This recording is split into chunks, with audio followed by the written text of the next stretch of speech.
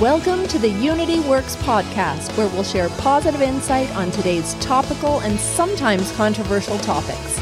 The discussion is shaped through the lens of unity and acceptance while focusing on our community, families, and the workplace. Life works better when we come together. Here's your host, Daryl Ross. Hello and welcome to the Unity Works podcast. So excited that you're here. I'm your host, Daryl Ross. Today, we're talking about leading unity in the workplace through COVID-19. How are we navigating the workplace, gang? What are we doing to provide unity in this pandemic where we work? But first, just a reminder, if you haven't done so already, definitely hit subscribe. Check out our Facebook page as well, Unity Works Podcast. We post additional content there. More importantly, you can ask questions, leave a comment. We'd love to discuss a topic that you've suggested, so be sure to comment on our Facebook page. All right, let's dig in. The COVID era is now just part of us, isn't it? I think like many people, I was kind of hoping it would simply go away and we could quickly get to comments like, remember COVID? That was crazy, right? Well, it's still here and it's not going anywhere soon. And we are now phasing back into work in different cities all across America, and it's challenging. COVID cases are rising all over the country, but I got to brag on our sisters and brothers up north, bragging about Canada. If you listened to our last episode, you heard my wife, Jennifer Ross, kind of speak on the episode, and I did not mention that my wife is Canadian. She's from Ottawa, Canada, and still has family there, so we'll go visit. Oops, no we won't, because Canada closed the border to the USA. Is it me, or is that just a little bit embarrassing? You know what I mean? Like Canada saying, yeah, we love you, America, but not that much. I mean, that's a shame. It's like Canada and America were dating, and Canada broke up with us, And Canada said, it's me, not you. America, you deserve someone better. Canada is like, yes, you deserve other countries, just not us. I'm kidding. Kinda. Look, my wife got her U.S. citizenship in 2011, so she has dual citizenship. But let's face it, I know she is Canadian at heart. And I mention this because our northern friends had challenges with COVID, like many countries, but has since done a great job of flattening the curve. Now, look, I love America. Don't send me any hate mail, all right? I'm an Army brat. My dad served 35 years in the Army, and we have friends and family that fought and died for this country, so I'm coming at this from a sincere place, I promise. But look, come on, America. And I'm putting myself in here too. We got to put down the American ego, okay? And maybe learn from Canada. And I'm not saying, change our entire country to model Canada, but simply, can we find a best practice, okay? Something they did that we can implement. Now, look, first, they took a much more aggressive stance on testing, masks, social distancing. I mean, that's a whole different episode, I know, but come on, America, we have to admit it, right? I'm laughing when I say this because when we are just a little bit inconvenienced, right? We're like, nah, I'm good. That's kind of our whole mantra with kind of everything. Years ago when like every country said, hey, you know what? We're going to do this metric system thing. America's like, nah, I'm good. We're just going to hang on to these yards and inches, right? Hey, America, we're going to do this thing. We're all going to come together and work on climate change. Nah, I'm good. We're going to hang on to these fossil fuels longer. I like where I am, right? And now we're like, hey, America, we're going to wear masks and nah, I'm good. I mean, come on, America. We're like, you want me to wear a mask like all the time? Nah, I'm good. I mean, I'm just saying that's just part of the challenge, but not all of it. But I want to take this a step further. What's the best practice that you've seen from our sisters and brothers up north? And I've got one for you. First thing is this. Canada came together as a country. I mean, they did have some outliers and some negativity, some pushback, of course. That's common. But in general, they got on the same page quick. So as far as America goes, let's just focus on the workplace. This episode is about this navigating COVID in the workplace and having unity. So to have unity in the workplace, much like Canada, it all starts with everyone getting on the same page. So if you're a leader, manager, supervisor, vice president, CEO, whoever you are, number one, leaders have to lead on safety. In other words, be the example.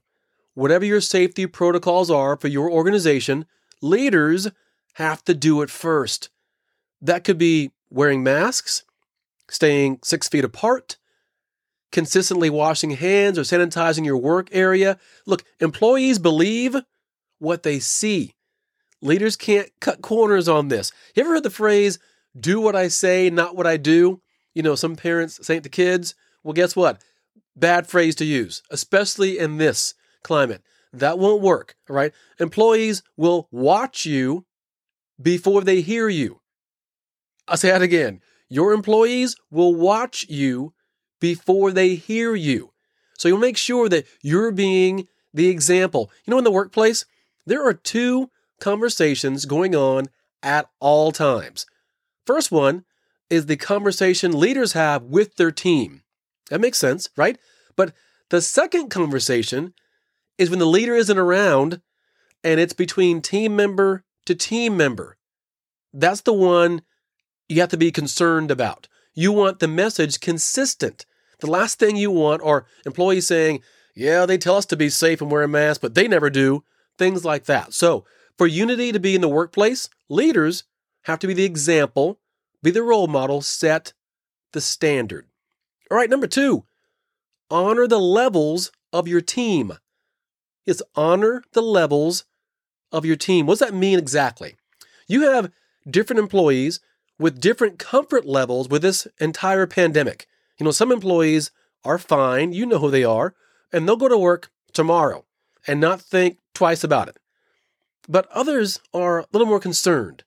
As a leader, you have to keep that in mind. For example, I have allergy-induced asthma. I haven't thought about my asthma in years, true story. I don't know if anyone listening has ever had an asthma attack, but I've had 2. And that's too many, all right? Never want to go through that again. This is before I was on my asthma medication. I didn't know I had asthma, to be honest. I mean, I had allergies, but that morphed pretty quickly, and it was scary. My lungs just closed. And all I could think about was just staying alive, you know? So anyway, after being rushed to the hospital the second time, I had to get my asthma under control, and I did. So it's been fine for years. I work out regularly, I exercise, and all has been good until now. COVID has me thinking about it. I'm considered high risk. Anything respiratory is high risk. So guess what? You have employees that are high risk too. And they don't want to have to walk around the office or your store announcing all of their symptoms and all of their medical history. And hey, I'm high risk. That shouldn't be the case. So to make sure there is an open line of communication, make sure they know they can call or email you anytime to discuss their concerns. It's important that all team members feel as if they've been heard and they can trust you. So the levels of your team is really important. So having unity is talking about every single person on your team. And finally, number 3, after safety, focus on service. You know, unity is truly built when we're on the same page and serving others. The CDC has given us guidelines on safety protocols to flatten the curve and keep each other safe, but they did not say we can't provide excellent customer service to each other and our customers. The great news is communicating your safety protocols to your customers has a safety and customer service component to it, so it works really well. I've had many companies reach out to me via email or text. I'm sure you probably have too, and they're sharing what they're doing to keep us safe. Recently, I took my son to his barber, and I was cutting his hair for a while at home, saving some money, staying safe, but it's this time where he wants to kind of get his hair cut back. So earlier this week, ironically, I received an email from the barber explaining all the safety measures they're taking at the barbershop. There's usually about 10 barbers there. It's pretty large, and there'll only be 4 now. And first thing is, they're spreading out all the barbers 8 to 10 feet in distance, right? They're servicing by appointment only, and in between all the customers, they clean and sanitize the area. So I felt really good about it. We wore masks, and it was really actually great. Even though there were all safety measures they communicated, sharing this to the customer in a clear communication acted as service too. I felt better about it. Then when customers are on your property, turn up the positivity. Let's say you're a grocery store or a restaurant. Go out of your way to thank them for coming in. Remind them of your other offerings, maybe specials, to-go orders, other locations you have, extended hours. A great best practice in providing excellent customer service is excellent communication. Stay in touch with your customers and don't make them guess what's going on. I'll tell you what, my wife and I just talked about this recently because there's a company, I'm not going to say their name, but in this area that we were sending my daughter to for youth activities, and we could not get clear communication. Like, we understand there's COVID going on, and it's a monkey wrench in everyone's plans. I get all that, but you still can let us know what you think's going to happen in the future. Matter of fact, we got drafted a payment. We're like, wait, we're not even going anymore. I thought our account was frozen. So it's up to the organization to reach out, communicate, because it goes a long way with the customers. I tell you, my favorite quote is from George Bernard Shaw. He says, "The problem with communication is the illusion that it has taken place." If you're married, that's hilarious, right? Because it's so true. We think we're communicating, but there's so many barriers, so many gaps. So in this climate, because one of the things it does for unity in the workplace, now all your employees know we're on the same page. We're communicating the message to our customers, vendors, contractors, and now we can support that. Nothing is worse than when you're the employee and you have to kind of explain to a customer what's going on because they haven't seen anything on your website. They haven't heard from you in an email or a text, and now the employee feels frustration. Bottom line is, all 3 of these steps helps your team feel more unified in the workplace. Number 1, leaders, you have to lead on safety. Others will watch you before they hear you. You have to be the role model. You have to be the standard.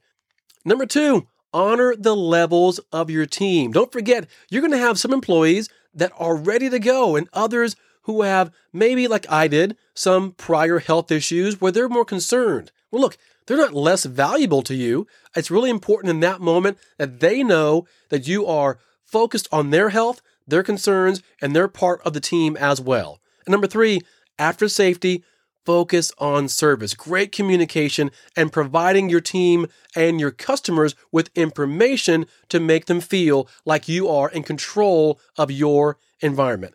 So going back to our Canadian friends, their success started with getting on the same page.